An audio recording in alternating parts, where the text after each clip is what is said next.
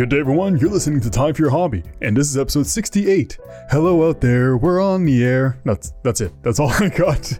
For those who know what that's from, good. For those who don't, go look it up. I'm your host, Alex, and today I have the honor to have Ben as my guest on the show. How you doing today? I'm doing very well, man. Thanks for having me on. Well, thanks for being here. He's actually one of the people that I talked to the first time when I tried to figure out, like, oh, you know what? Maybe I should start a podcast. He was there when I'm like, you know what? I'll do this. It was a really fun conversation for me as, a fellow broadcaster myself, just to kind of see the passion that you were bringing into the podcast. So what'd you say, you're episode 68? This is episode 68, yeah. That's insane, man. That's a pretty awesome run to hear. Yeah, no, I'm excited. I've been loving every single episode, and I cannot wait to talk to you about this because you were there when the idea first came to my mind. So I'm excited to just bounce ideas off of you for this podcast episode. Yeah, I'm excited too. I'm looking forward to it. So before we jump right into the hobby itself, so who is Ben? So right now I'm a promotions coordinator for a radio station in Edmonton, Alberta. I've been doing that for about 6 months or so. Before that, I was doing a similar role at a radio station in Fort McMurray, Alberta, and did that for about a year and a half. So as far as, podcasts, radio shows, audio recording, stuff like that, it's definitely one of my passions. So it's always very exciting to be a part of anything related in that field. So in other words, I have to be on my best behavior and present the best side of me because I got to step up my game, basically. I won't, trust me, I won't be judging it too hard. Okay, just a little bit, just enough to keep me on my feet. Exactly. So broadcasting, and this is a great segue to the hobby of today, which is hockey broadcasting. How'd you get introduced to that? So I actually got introduced to it originally back when I went to college. So I went to Algonquin College in Ottawa, and they have a stellar radio broadcasting program there. And radio had always kind of interested me. And one of the jobs that I did before going back to school involved a lot of driving. And that's when I first really started listening into sports talk radio. And one afternoon, I'm kind of sitting there in my car thinking, you know what? That's the dream job right there. Talk about sports all day and get paid to do it. That's not too bad of a gig. So I enrolled in the program at Algonquin, and they actually have an opportunity for students there to broadcast junior A hockey games. So it's the Nepean Raiders, and the students have a chance to do both pre and post game in studio, as well as actually providing play-by-play and color commentary at the games. So an opportunity that I did not know existed before enrolling in the program. And once I found out it just absolutely leapt at that opportunity. And how long have you been doing this so far? Off and on for the last 4 years now. 2 years at school with the Nepean Raiders and the Ottawa West Golden Knights of the CCHL Tier 1 and Tier 2 respectively.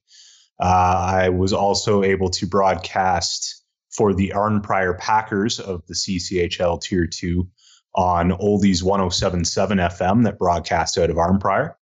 And then for the last year and a half, 2 seasons really, it was with the Fort McMurray Oil Barons of the AJHL, the Alberta Junior Hockey League, broadcasted on Country 93.3, which is one of the stations I work for in Fort McMurray. So you have experience all over the place. And speaking of which, where can people find you? Social media links or anything like that? Yeah, they can always find me on Twitter. It's BenMad210.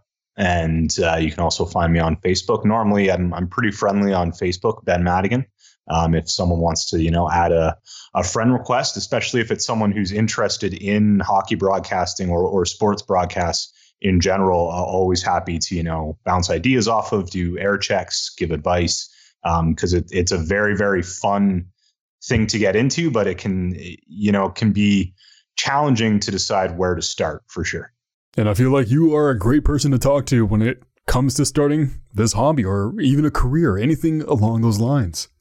Yeah, I mean, I've been around. I've been involved with a couple different organizations and a couple different leagues, and it's first and foremost, one of the things that I would definitely say is get in contact with them.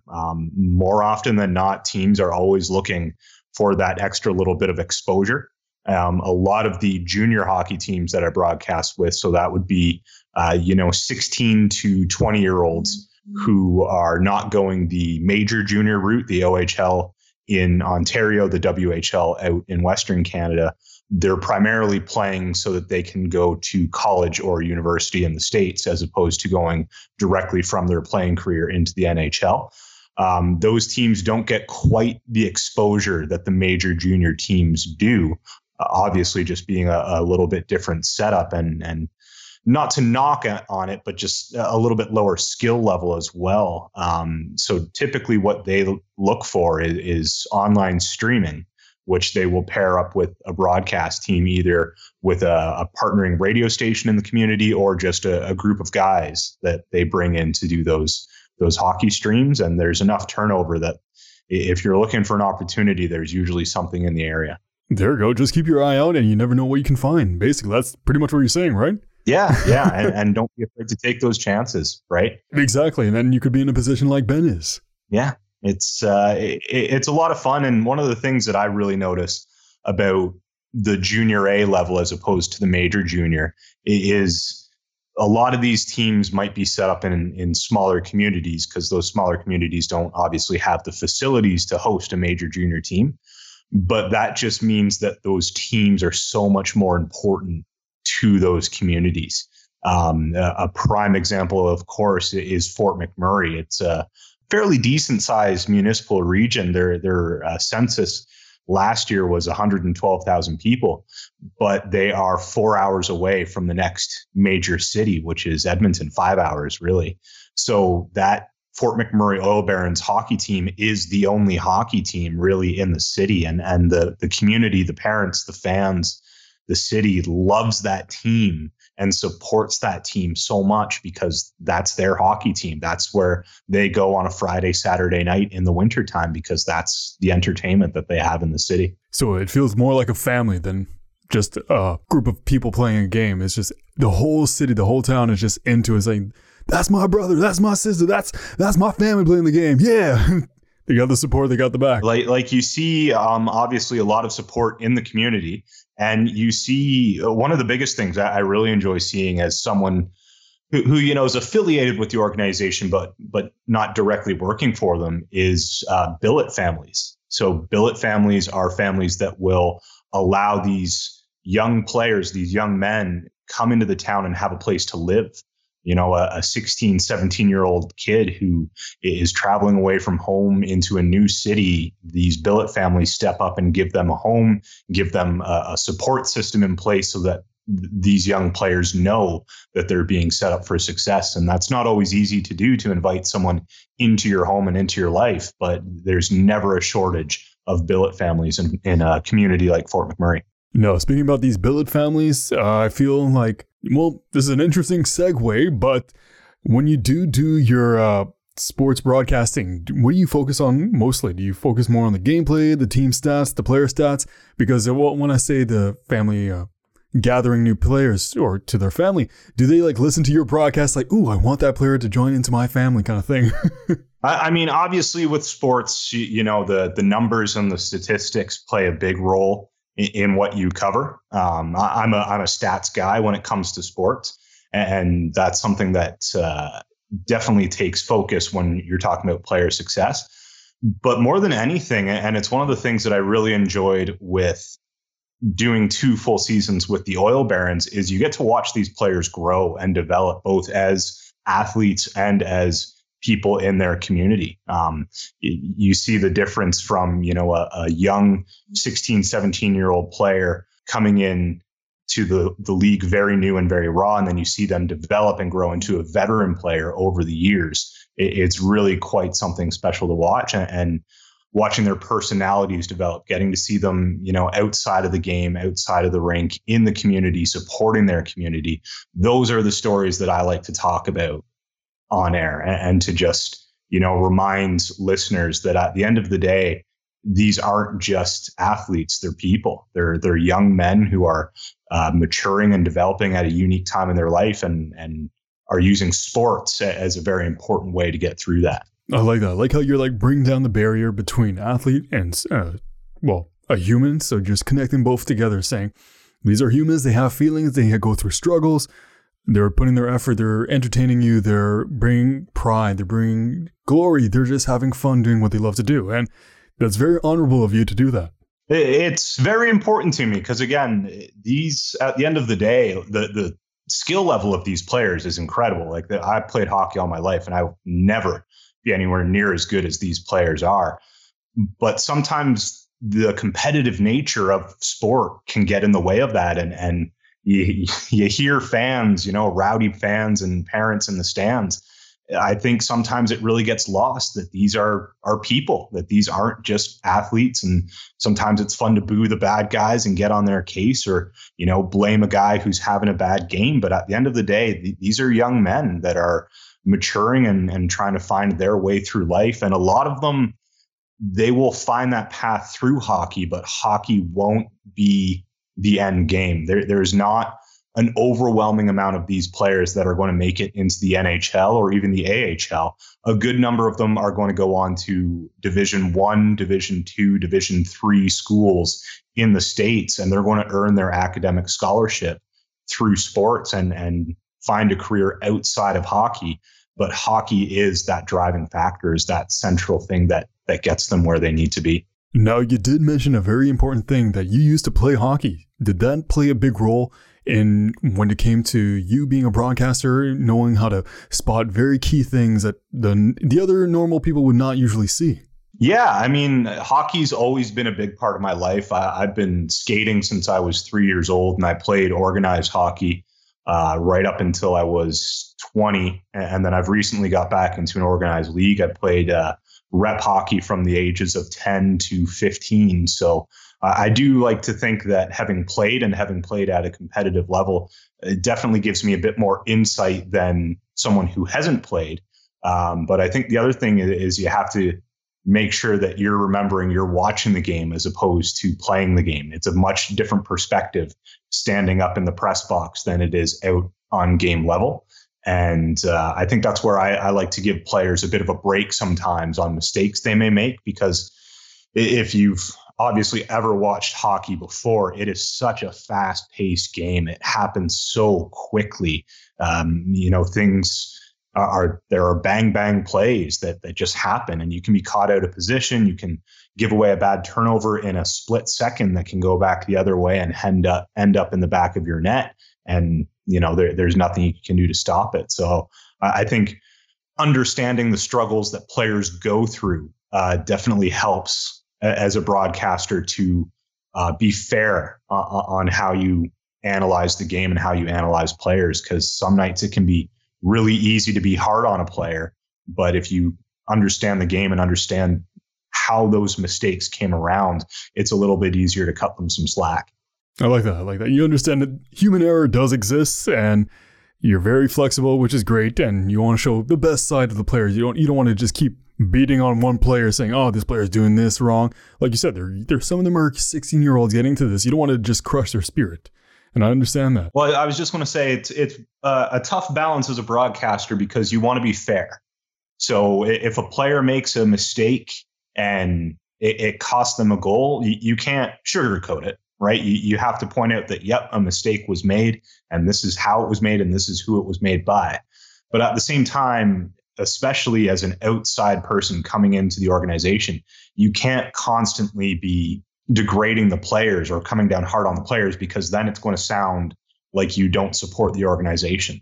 So there's a very fine line between being, biased towards the team and being too hard on the team to make up for it. And I feel that comes along with years of experience and just training how to be neutral. Absolutely. Now, for you on a personal level, what would you say is the best part about being a hockey broadcaster? To be honest, I just love the game of hockey. As mentioned, it's something that I grew up with. And I don't think it was something that I ever considered as both a hobby and a potential career option when I was young, because you hear those voices, the Bob Coles, the Joe Bowens. I'm a Toronto boy, so it's primarily Leaf voices that I grew up listening to. But those guys that have been doing it for years, you never think those opportunities are going to come up, because they're so good at what they do, and they hit a place where hit a point, where they're almost irreplaceable. But when the opportunity came up, even though, it's at the end of the day, not the highest level of hockey, it's a fun way to watch the game because you're watching it through a different lens than you would as a spectator. I've noticed that since doing games, when I'm in the stands watching the game as a spectator, I watch it very, very differently than how I watch a game as a broadcaster because I'm not analyzing it as much. I'm enjoying watching the game. As the broadcaster, it's fun. It's fun to challenge your knowledge of the game, to analyze the game and have your take on it. And some people might disagree with your analysis. Other people might agree with it. And I think that's just part of the part that I enjoy the most is how you look at the game compared to someone else and what your perspective is. Now, this might be a really weird question, but does it ever happen to you that you're watching a game and you see a play being played, but you run the future play in your head? Like you can see how it should be run or how it should be executed, both sides, the team that's on the offense and the one that's defending. You see it all the time. So I do color commentary.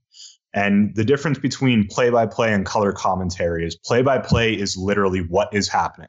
All you're doing is describing what you are seeing in front of you as it unfolds. Color commentary is more of why it happened or how it happened. So in order to be able to explain how things happened or why they happened, you have to anticipate the play.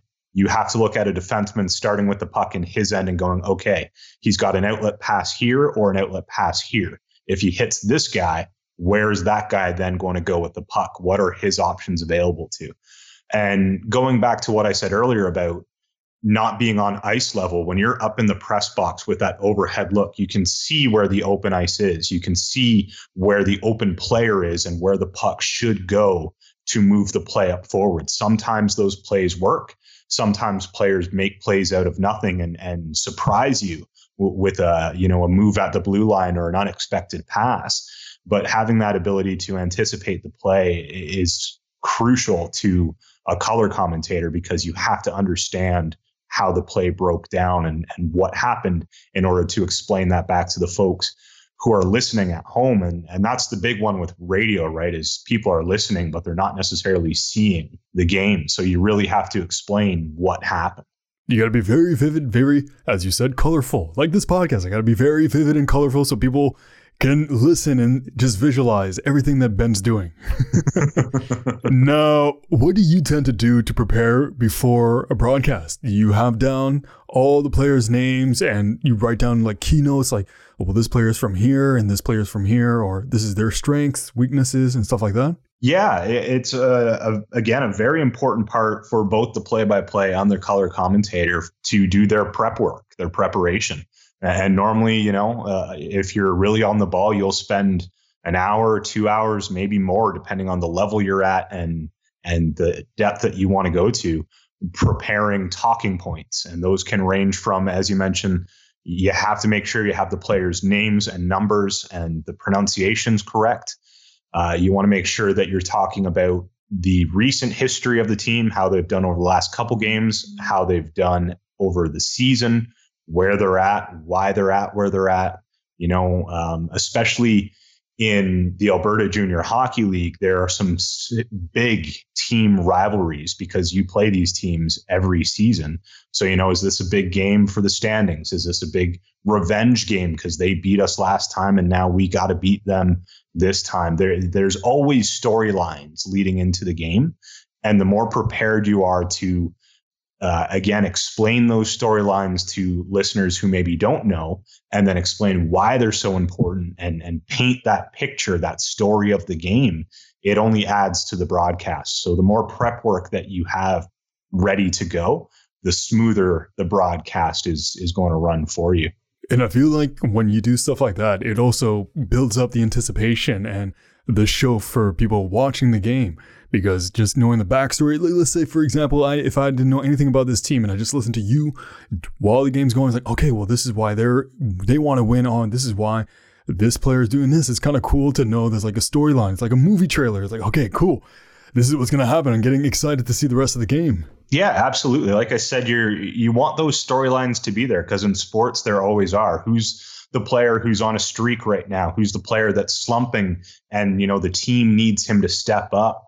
There's always something to talk about. And in those broadcasts, sometimes you have to fill time, right? If there's a delay in the game for unexplained reasons, a player injury or Zamboni trouble, you name it, it's happened in the past. You have to be ready to fill that time. And the more prepared you are for it, obviously, the more efficient and smoothly you'll be able to fill that time instead of rambling and repeating yourself and running off into dead end sentences. Speaking of which, how far back do you go when it comes to player history? You don't go like when they started when they were 5, or do you go, you said last few games, but do you go even further than that? Yeah, I think a lot of that depends on, is there something interesting to go back to? So, for example, there was a young player in Fort McMurray last year. He's 16 years old, one of 2 16-year-old kids to make the team, which is rare at that age and that skill level, because you're going up against 20-year-old players. And at that point in your, physical development, that's a big gap between 16 and 20.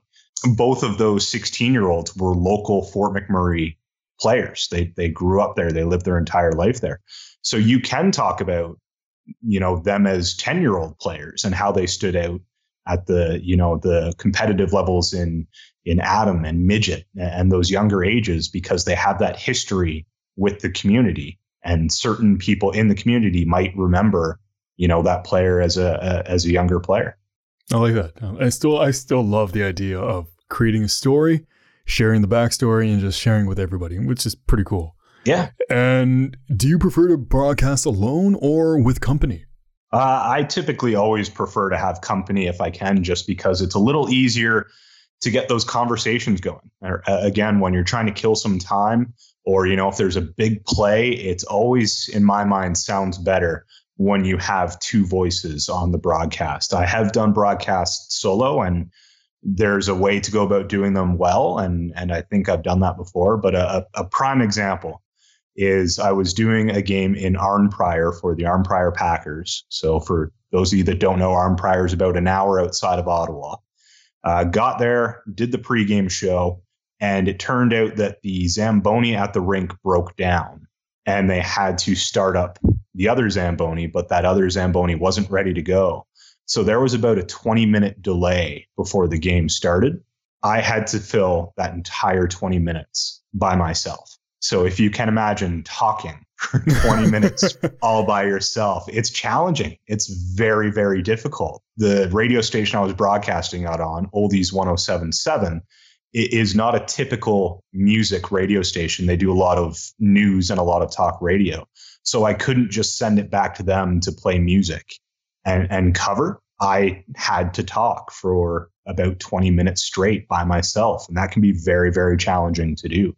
So it's, in my mind, always better to have 2 voices, just so you can get a dialogue, a conversation going. And when you have someone that you're comfortable and familiar with, and you really start to develop that chemistry, that's when you can start, throwing some humor into the broadcast, some jokes, some banter back and forth. And to me, that really adds to the listening experience for people back home. You know what? I completely agree with you with the whole back and forth aspect. If I didn't have that, then this podcast would be pretty boring with just me talking. People would not like it. Yeah, it would not be an entertaining podcast where I just talk about my hobbies or hobbies I heard on the street. But what kind of equipment do you tend to use when it comes to broadcasting? So the equipment that by and large I've used throughout my career is called a tie line. And it's a gray box, probably about 2 feet by about a foot length by width. And basically what it allows you to do is just remote broadcast to the radio station on location. So it connects via an internet connection, and then it hooks itself up to the receiving tie line that is back in the radio station transmitter and allows you to broadcast. So the nice thing about it is the sound quality is crystal clear. It doesn't sound any different than if you were to fire up the mic from the radio station control room. You can control your audio levels, your mic levels, your headset levels, and you can hook up.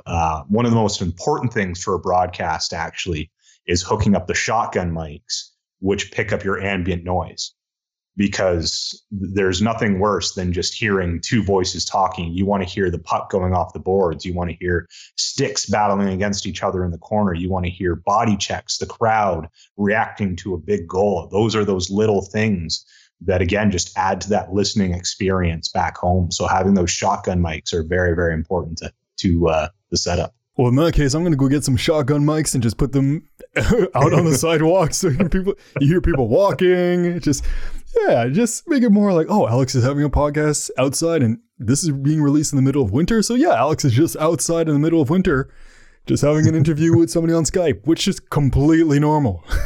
Yeah, no, it's important. Yeah, it adds to the experience. I can definitely imagine. That's cool.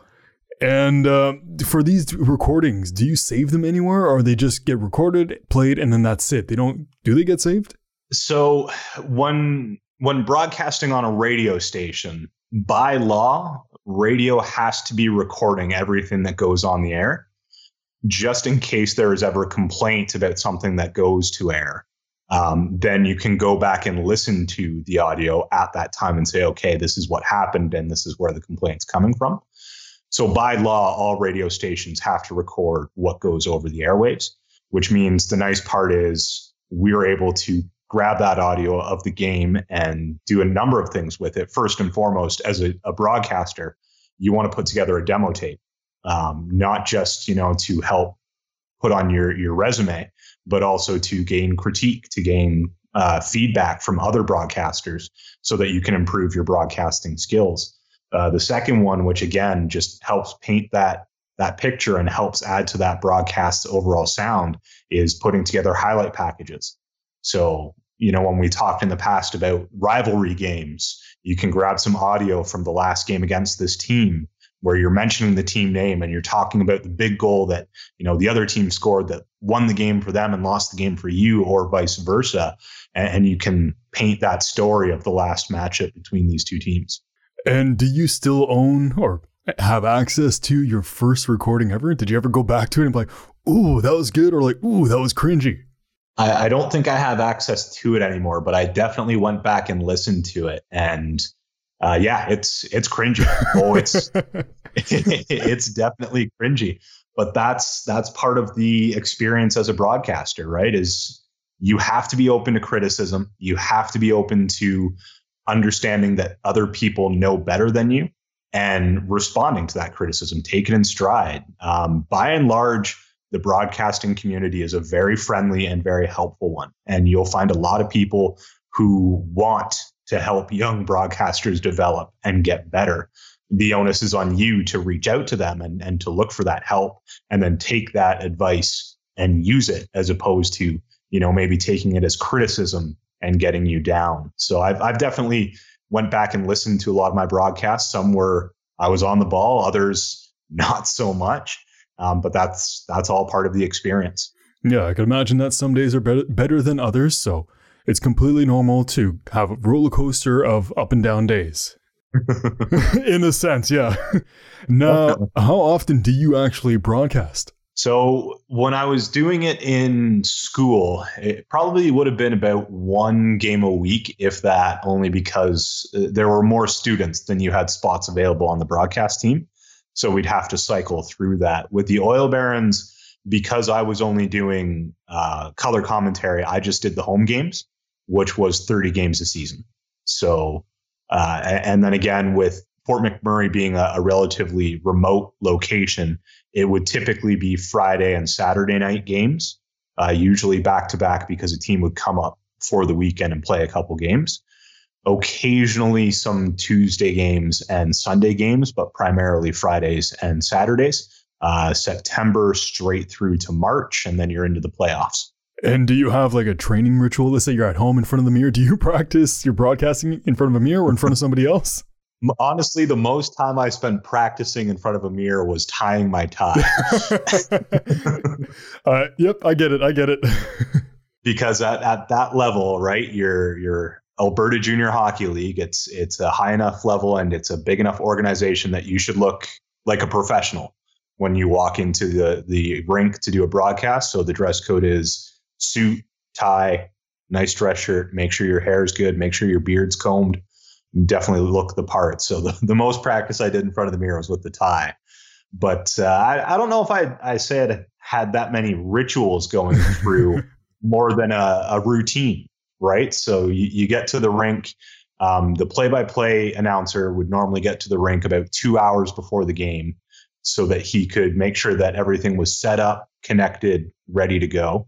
And then he would typically conduct pregame interviews, one with a player, one with a coach, and one with the assistant coach, one with the home coach and one with the away coach.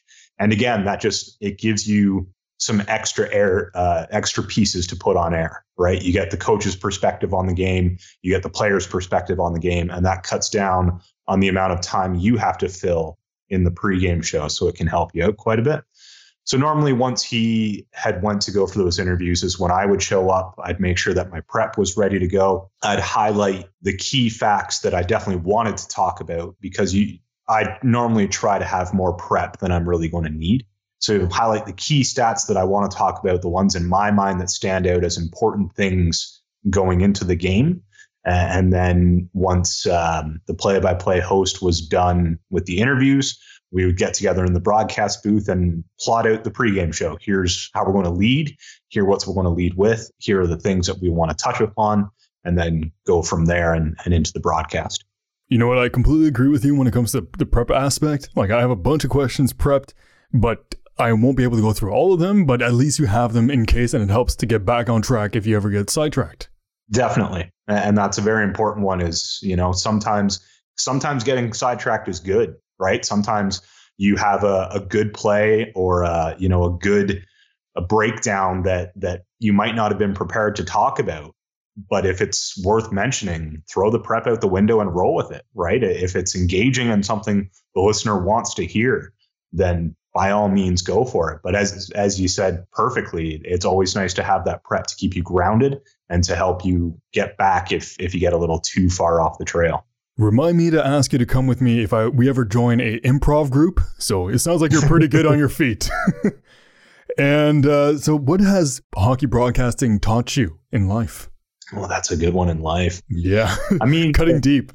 Well, the biggest one that, we seem to be focusing on quite a bit is that prep work, right? Just making sure that you're prepared for things. That's not something that you have to limit to a hockey broadcast. That's something that you could bring into every aspect of your life. The more prepared you are for things, the better you're the better you're able to handle with things that come up and with things that might be unexpected. I think, the carrying yourself as a professional is a very important one, especially as, someone who went from being a student into a young professional. It's important to remember to look and act the part of the role that you're trying to fulfill and make sure that you're putting that best foot forward. And then more than anything, have fun, right? Like some of these hockey broadcasts I did as a hobby. Some of them I did as a paid gig. So they are technically my job and I am working. But at the end of the day, you should be able to have fun with it. And I think that's something that does get taken for granted a lot in day-to-day life is just remembering to enjoy those little things and enjoy those things that bring you joy, because it is such a fun thing that I enjoy doing, that if you're not having fun broadcasting a hockey game, you're not doing it right. So just always remember to have fun with it. And I would also imagine that it's a lot more noticeable when somebody's not enjoying themselves when they're broadcasting compared to somebody who is having a great time broadcasting. You can hear it in the voice. Well, and that's another fine line where you don't want to be too over the top, right? Every shot isn't the most amazing shot in the game. Every play isn't an almost goal that might ice the game. You have to balance that emotional level to make sure that you're not just screaming into the mic for the entire time. But you're absolutely right. People will notice when you're not in the game. So you have to make sure that you're mentally focused, but you're also enjoying it, because at the end of the day, it should be, if it's something you love doing, it should be enjoyable for you. For people listening, I am mentally focused in this podcast episode, and I am happy doing it. Just want to point that out, making it clear so people know. Do you have any inspirations? Whether it's another broadcaster or even family members that encourage you to keep going on, somebody that or someone to push you? I think one of my biggest inspirations was a fellow classmate that I had when I was at Algonquin College. His name's Dante DeCaria. And when we started our first year of college, I was 25 and he was 17, straight out of high school. And just watching him grow and mature as both a broadcaster and a student and as a person has been very, very inspiring to me, because he had a lot of growing up to do when he got into the program. And that, goes back to talking about balancing that emotional level. He was so too excitable on the mic when he started. And as the years have gone on, because he's a person that's stuck with the hockey broadcasting for the past couple of years, he actually just started in Powell River, British Columbia, as the play-by-play man for the Powell River Knights, or Powell River Kings. And going back to one of your previous comments, if you were to listen to his first broadcast compared to his most recent one, it would blow you away by just how much more professional, how much smoother he's become, how his inflection and his connotation in the words that he says and how he says them has just developed so strongly. He is so talented at what he does, but he has also worked his butt off to get to where he has achieved. So he's a big inspiration of mine for sure, just because I'm incredibly proud of the young man he's developed into. And the other one would be my broadcast partner for the Fort McMurray Oil Barons, Taylor Pope, just a consummate professional. He brings a huge work ethic and professionalism to everything he does, while also still being able to have fun, cut loose during a broadcast. We love ripping on each other when we're on mic together. It's just a very, very fun atmosphere that he brings, while still being the best broadcaster I've ever done a game with. And that helps me in turn try and bring my best game for him. And I would imagine that's a very important thing to have. It's even lucky if you do have a great one where you have a colleague or co-host that you can connect with. And that makes the experience 1,000 times better, right? I'd even take it a step further and go from co-host to partner, because that's the way that it goes on our broadcast. As the play-by-play guy, he runs the show. His voice is the voice that is predominantly on the airwaves. Typically, I jump in during a whistle, after a goal, between intermissions when we talk back and forth. But it's my job to recognize when it is my time to speak and when it is my time to not speak over him. And we have a very good just understanding of when those times are. I know when he's done talking and now it's time for me to jump in. He knows when I'm trying to make a point and maybe the play starts, but I'm making a good point. So he's going to let me finish and then get into calling the game again. That's that back and forth give and take that takes time to develop. But when you have the right person broadcasting with you, once you hit your stride, it doesn't become work or a chore anymore. It becomes a lot of fun. You guys become in sync, inseparable. Yeah. And so it doesn't sound like you have a stressful connection with him, which is fantastic. But has broadcasting ever stressed you out at any point? Oh, for sure. And I mean, I don't think I've ever seen Taylor more stressed out than I've seen him in the broadcast booth, because I'm sure you're well aware of this. Technical issues will happen, right? Yep. Things with your equipment, things with timing will go wrong. It's how you decide to roll with the punches and how you're able to respond to them. So we had a game where we got everything set up, ready to go for the first period, and called into the station with our tie line. And the tie line feed was not potted up in the control room, which means we're connected and we're broadcasting, but there's no volume going through. There's no audio. and we're both up at the arena. It's 7:30 at night, so there's no one in the studio to help us. We missed the entire first period of the broadcast, and it was super stressful, very, very frustrating because it shouldn't have happened, but it did. We, dealt with it. We cursed and we ranted off air, and we got some help from our engineer to make sure that everything was set and ready to go after communicating with him. And then we got the broadcast up and running. You got to find a way to make the broadcast work at the end of the day, but it was certainly a very stressful situation. I feel like you have like one of those moments. I had many of these where it wasn't working. You're like, okay, what's going on? You're just looking at everything. You're like, all right, is this on? Is this off? Is this on? And you're like, did I do that right? I feel your struggle. It could be any number of problems, and that's what you have to do. You have to go kind of through a mental checklist of, okay, could it be this? Let's test it. Could it be that? Let's test it. And another big part of the stress is with the Oil Barons broadcast as a commercial radio station, we have sponsors. We have clients who we owe name mentions on air and liners that we read promoting their business. And we have a certain amount that we have to hit through the game. If we're not broadcasting, then we're not upholding our end of that agreement with a paying customer. So it's an added level of stress of not just getting the game on the air because we owe it to the team, but we also owe the customers their due. And it's usually sometimes just because of the silliest little thing. And you know what? That's why I started creating like a checklist and with pictures where like, all right, these are the settings you want when you want to record online. These are the settings you want when you want to record in person. It's like saving a Google Doc document and it's just picture. Step 1, step 2, step 3. Do this, do this, do this. Do you have anything like that where you have like a checklist, or is everything memorized?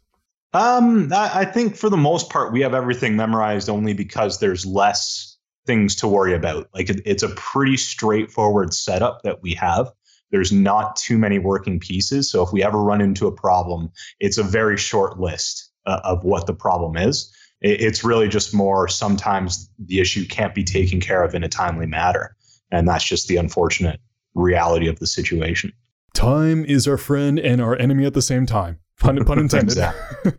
Now, what was your biggest challenge when you first started broadcasting? Honestly, the biggest challenge that I had when I first started broadcasting, and it's one that I run into the start of every season, is just remembering names. You've got, 17 players on each team. You get to know your home team quickly, but the visiting team, you're only going to see them a couple times a year. So learning who the players are, their names, their numbers, pronunciation is obviously huge because you don't want to be calling a player by the wrong last name. And me personally, I'm not good with names. I'm great with faces. I recognize people. I know exactly where I know them from, but I'm that person who will forget your name 5 seconds after being introduced to you. Yep, the same here. Yeah. So the biggest struggle I had, honestly, was names. After that, it's the speed of the game. So especially for the play-by-play guy, there's a balance you have to find between saying what's happening and not saying what's happening. Because if you try and say every little thing that happens, you're going to run out of breath because it's such a back and forth, fast-paced game. You more want to just kind of paint a picture, as we talked about, and describe what's going on, but in very broad terms, so that the listener knows what's happening, but maybe not exactly what's happening. They can kind of picture it in their own mind, because if you try and say everything, it's just too fast of a game. It's not going to happen. No, I agree with you. And on the name thing, actually, my wife and I have this little strategy. It doesn't work every time, but when we meet somebody that I've met before and I completely forgot their name, I would introduce my wife in hopes that she would introduce herself, and he would say, or they would say their name. But it never happens. She always forgets. So we're just stuck. But I'm sure you can't do that for hockey. You can't go to every player, hi, this is my friend, or this is my co-host, or my partner. Yeah.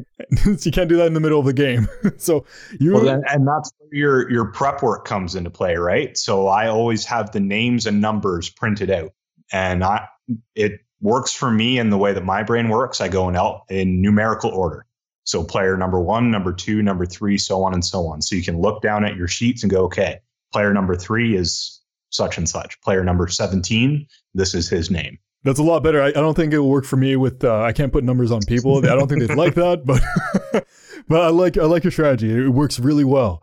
Now, you said it's your challenge when you first start games, or also when you first started off, but is it still the same challenge today, or are you facing different challenges? Like I said, the start of the season, there's always new names to learn, right? By mid-season, I could tell you every player's name on the Oil Barons and their number because I'm familiar with them by that point. But at start of every season, there's new names, there's new numbers, new players. So it's always, it's not as big of a challenge as it was at the start because I have better ways of dealing with it, but it's always going to be a challenge. I think the only other challenge that I kind of face now is just shaking off that rust. You have the off season where you're not broadcasting any hockey, and the first couple games back might be a little tough to get through, only because you haven't done a broadcast in months and you're a little rusty. Now, to jump more onto the dark side, well, I guess it's not too dark, but what are some misconceptions about people who broadcast?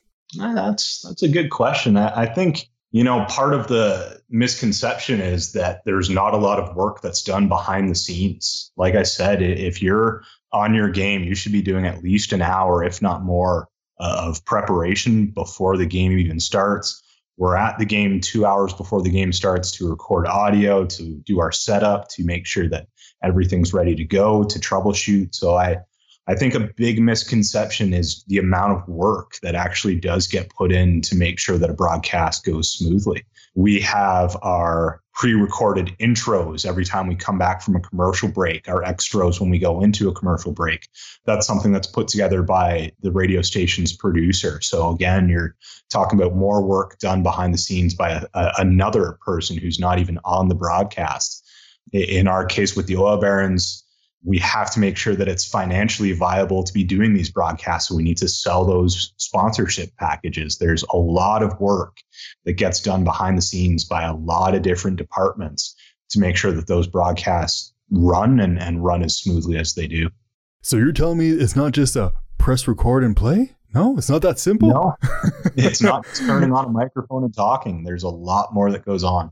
The struggles of recording audio. I'm there with you, man. So do you have any word of advice for anybody who might be interested in picking up hockey broadcasting or just broadcasting in general? Yeah, like my first biggest piece of advice is be proactive. Go out and reach out to teams. Do some research and see what teams are in your area. Talk to them, see what kind of help they need. Even if it's not a broadcaster right away, they'll always need help with video, because even if the game isn't being streamed, teams will record their games for their team meetings later on. So any way that you can get involved with an organization is going to help you. Make sure that you're comfortable behind the mic.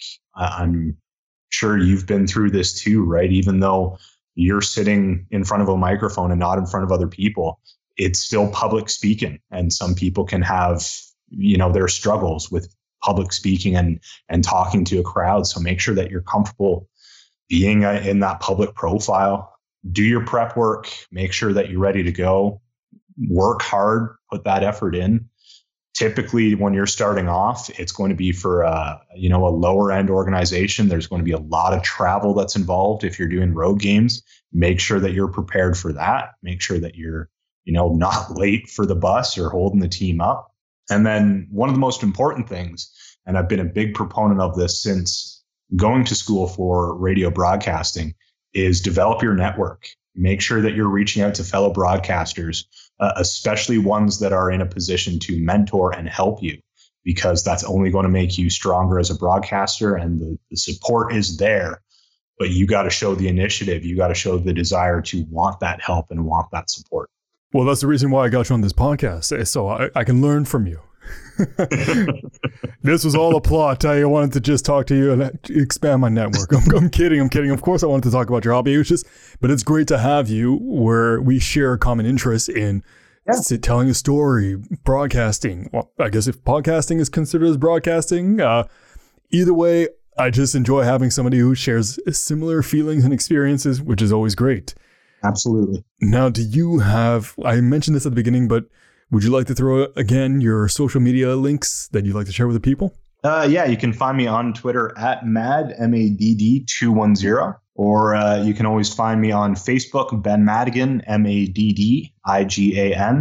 Normally, I'm pretty good with adding friend requests, especially from people who are looking at breaking into broadcasting. More than happy to help, offer advice.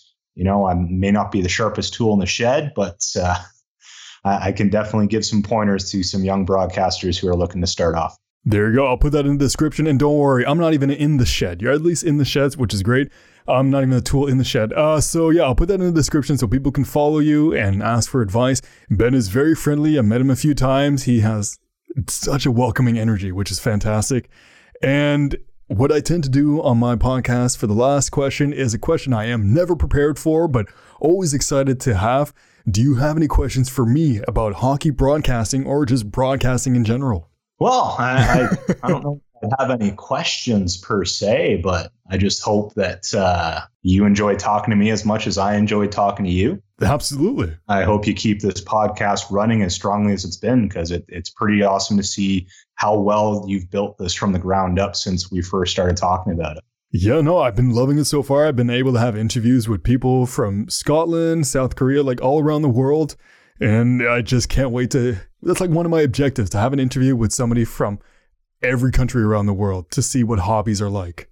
Yeah, that's great, man. I'm super happy to hear it. Well, there you have it. Another body with a hobby. Thank you so much, Ben, for coming on and putting me to shame with your wonderful voice. God, I feel like you have such a good radio voice, even better than mine. I really had to step up my game. I have to make the stereotypical radio voice. I've got the voice for radio and the face for it too. So there you go. Oh, well, in that case, we're twins. Yes. So yeah, if you want to learn more about Ben, you could go check him out on Twitter and add him as a friend on Facebook. The link is in the description below, so you guys can go check that out. And if you'd like to be on this podcast or have any questions at all, you can send me an email at timeforyourhobby@gmail.com. And of course, if you think this episode is going to be helpful for anybody, by all means, share it with them, because maybe they're going through a hard time and broadcasting could be a solution, whether it's for hockey, soccer, ping pong, chess, or any other activity. Heck, you can even broadcast family cooking. Like, I don't think your parents would appreciate it, but you could broadcast anything. Just the idea of doing it could be pretty helpful. And that's pretty much all I have to say, except for thank you again so much, Ben, for coming on. And thanks for having me on, man. I had a great time. So until the next episode, make some time for your hobby. Take care.